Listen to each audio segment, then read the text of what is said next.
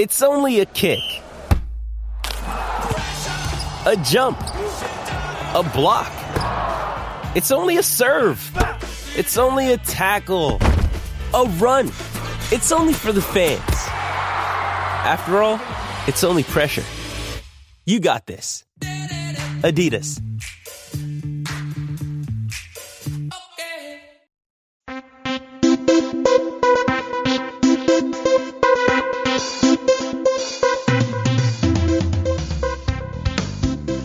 Welcome to the Team Selection Podcast on the AFL Ratings Network. My name is Pete and I go by the name of AFL Ratings Pete on Twitter. Welcome to co-hosts and seven person Ryan Daniels. G'day, Rhino. G'day, Pete. How we doing? All good. Notable players to discuss in round 21. So let's go through some ins and outs. Friday night, Western Bulldogs, Jones, O'Donnell, Richards, Westin and Cleary, Bruce, Keith, Gardner out. So some key injuries to defenders at the Bulldogs.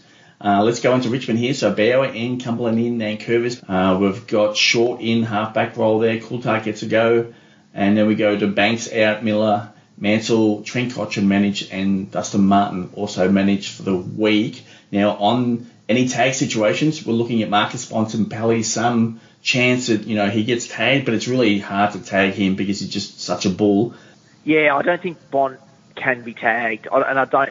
It was funny because, and this is a different game, but we saw Hayden Young do a job on Patrick Dangerfield. Like, to me, to do a job on a guy like Bont, you almost need to be that size player. You need to be able to go with him when he goes forward, like a Jordan Dawson or a Hayden Young. They're the only type of guys who I think you could actually do a sort of a run with roll on a Bont, because you need the size, and inevitably those guys are going to go, okay, you want to dance, let's go inside the forward 50 and we'll see if you can keep up.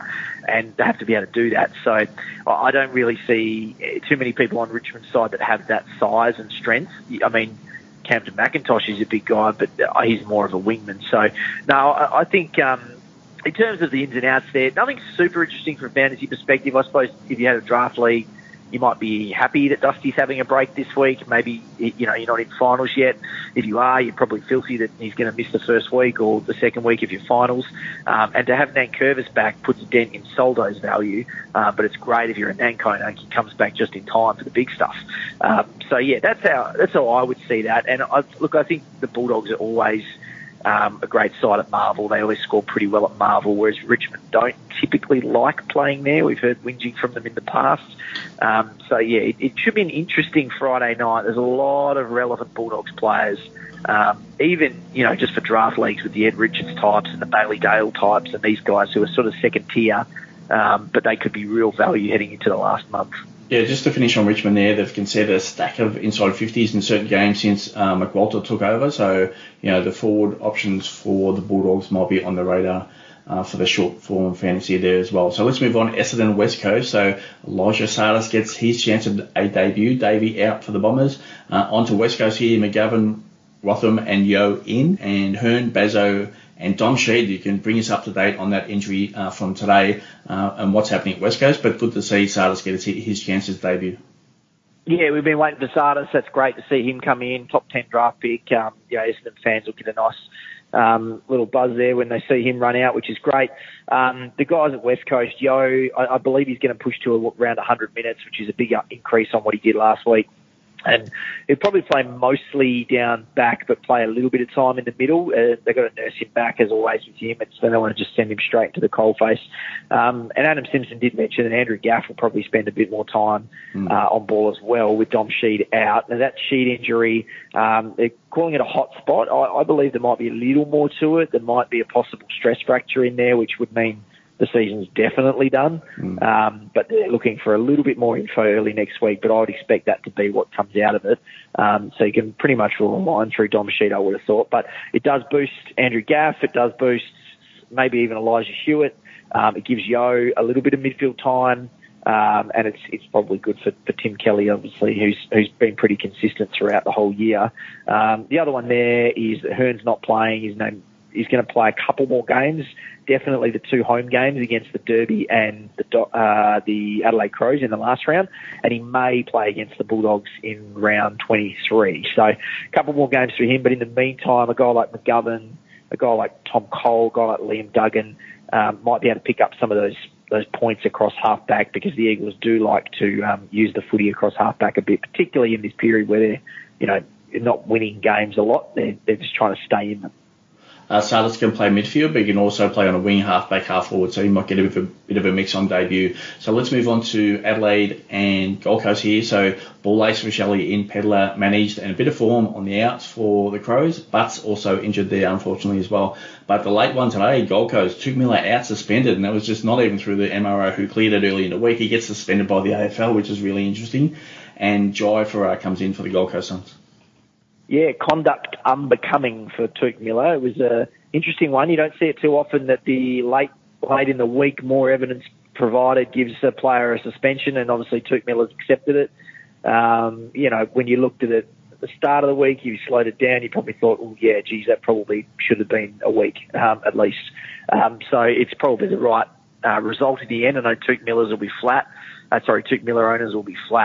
But that's, it's probably the right result.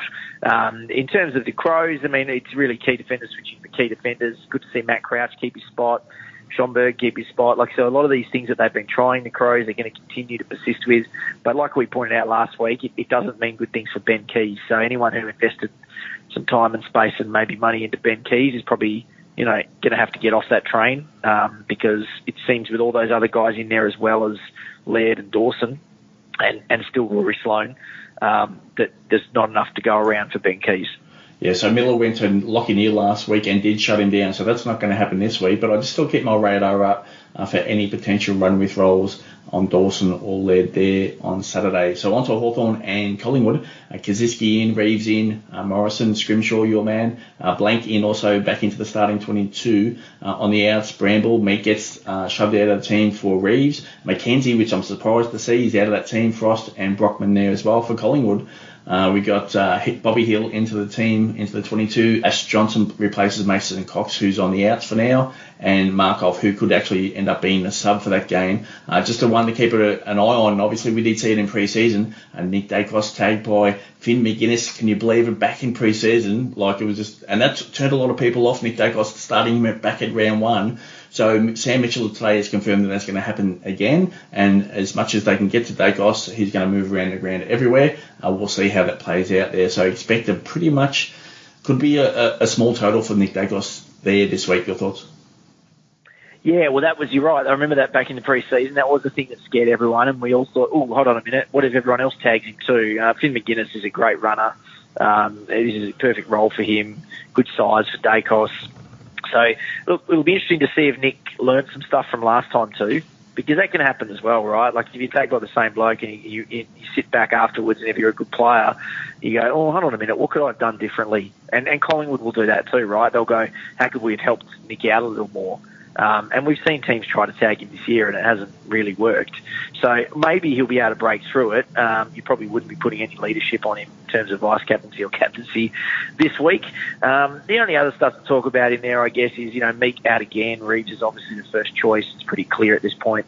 Anytime he's available, Meek goes back out, which is unfortunate for Lloyd Meek, who went there to get more opportunity, and he's still the backup guy. And my man Scrimshaw does come back. Another good game in the VFL from him. He just hasn't been able to translate it to the AFL, but he's right on the edge of being fantasy relevant, I think. Just on McGuinness, he did go to Sinclair early last week and shut him out of the game. That tag was lifted and Sinclair went nuts, so there's a possibility that tag does get lifted throughout the game on Nick Dacos there. So on to Geelong, Port Adelaide, Radigalia, O'Connor in, Blixarves and Hawkins out of the team with hamstring injuries. Jonas gets his go back into the team, Willie Rioli as well. Travis Boak into the 22, Elia out along with Jones, and Francis Evans, who actually was good last week. He's on the out, potential sub situation there for Evans there this week. Thoughts? Yeah, surprised to see Evans come out of that team. As I said, he was really good, kick 4. I thought, he's really unlucky to be out of that side, but I suppose that's what happens when you've got a great side. There's pressure on for spots. I would be...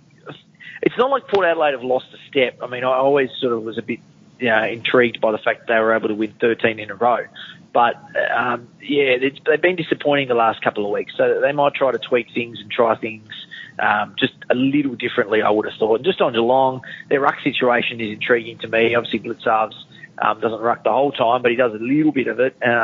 Radicalea coming back in, he had a pretty decent start to the season. He's going to have a plum role as an intercept defender, so if you need a backup ruckman, he's probably a good spot. Hawkins being out, does that boost Jeremy Cameron? I reckon it probably does for the next couple of weeks, because typically when, as we see with Curnow now, with Mackay out, when there's only one big dog up forward, if they're a big dog, then they tend to eat a lot. So I would think Cameron's going to have a pretty good run here. Onto the Giants and Swans here. So Tom Green back into the team, Jesse Hogan as well. Nick Haynes gained 200, so he's into the team. On the out, Isaac Cumming into the sub role, named already by the Giants. Angren and Cadman out of that team for the Swans. Francis, Hickey and Clark into that team. So be prepared for those that do own McLean there as well. Rampy out, obviously Buddy Franklin, what a great career. He retires, and McInerney obviously out of that team through injury as well. So just keep an eye on Errol Gordon and Luke Parker. Kingsley today pretty much mentioned them in the presser that they could see attention. Kingsley pretty much confirmed that they've got a plan for Gordon there as well. So, Buddy Franklin, what are your thoughts?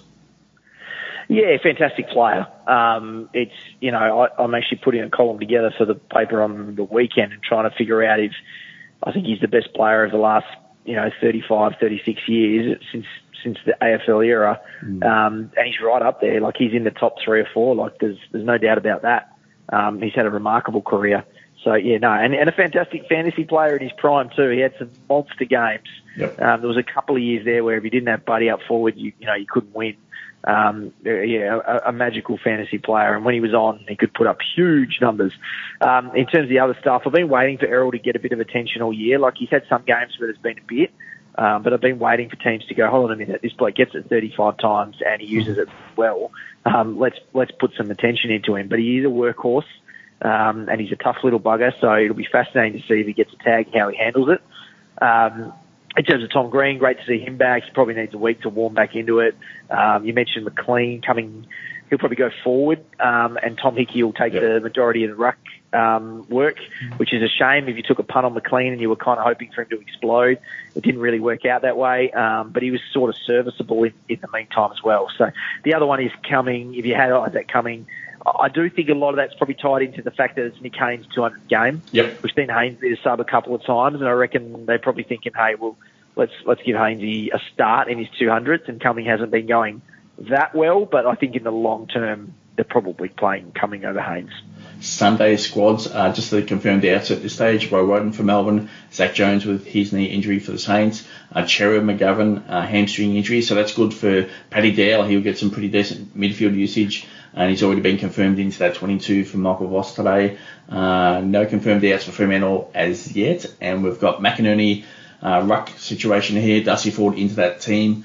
Kitty Coleman, obviously half back there as well, out with an eye concern. And the one tag situation I'd like to discuss here with you, Fremantle, you talked about it with Justin Longmuir on 7 News Perth earlier this week.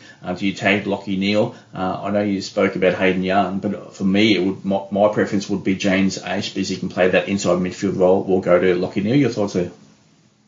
Yeah, I think you're right. As I said before with Young, like, he was a perfect matchup for Dangerfield because he's bigger bodied, and if Dangerfield goes forward as he did, Young can go with him. Aish can do that too, but it was interesting that the way they trialled Young. Now, if Young's playing on a guy like Lachie Neale, that's a completely different player to play on, completely different, and he doesn't have the midfield craft of a Lachie Neale. Lachie Neale is a genius at getting into the right spots and getting that ball extracted.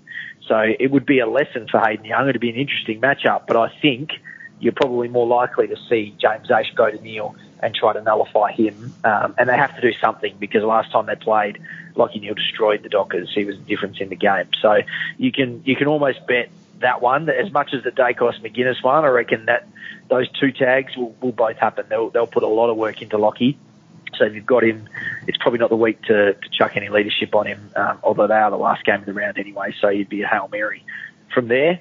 And in terms of changes for Freo, if Brent Cox will come back in, it's probably unlucky for Joel Hamling, who's been pretty good as his replacement. And, yeah, you mentioned Paddy Dow. That's probably the only other one there to give a note to. He's shown signs in the past. This is probably the last crack at it in terms of his time at Carlton, at least.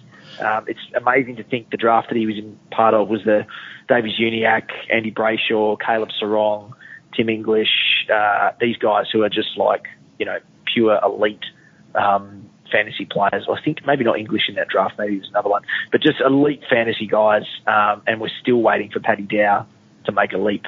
So hopefully this is it, but he might be running out of chances. Yeah, just on that Lachie Neale tag situation, I don't think the Lions were prepared for that last week, especially up against Gold Coast, who weren't really doing that previously. They'll be fully prepared this week, so I expect a bit more cover for Neale in that midfield and help out assistance with regards to clearances. So where can the listeners find you this week, Ryan? Yeah, usual spots, mate. Twitter, Footy Rhino. If you're in Perth on the news or on Triple M in Perth. But yeah, basically just the usual spots, Pete. AFLratings.com.au for a stack of fantasy informations. AFL Ratings, Pete for me, AFL Ratings, and associated Twitter accounts for other fantasy information there. All right, until team selection next week, have a great weekend and good luck to the listeners in round 21.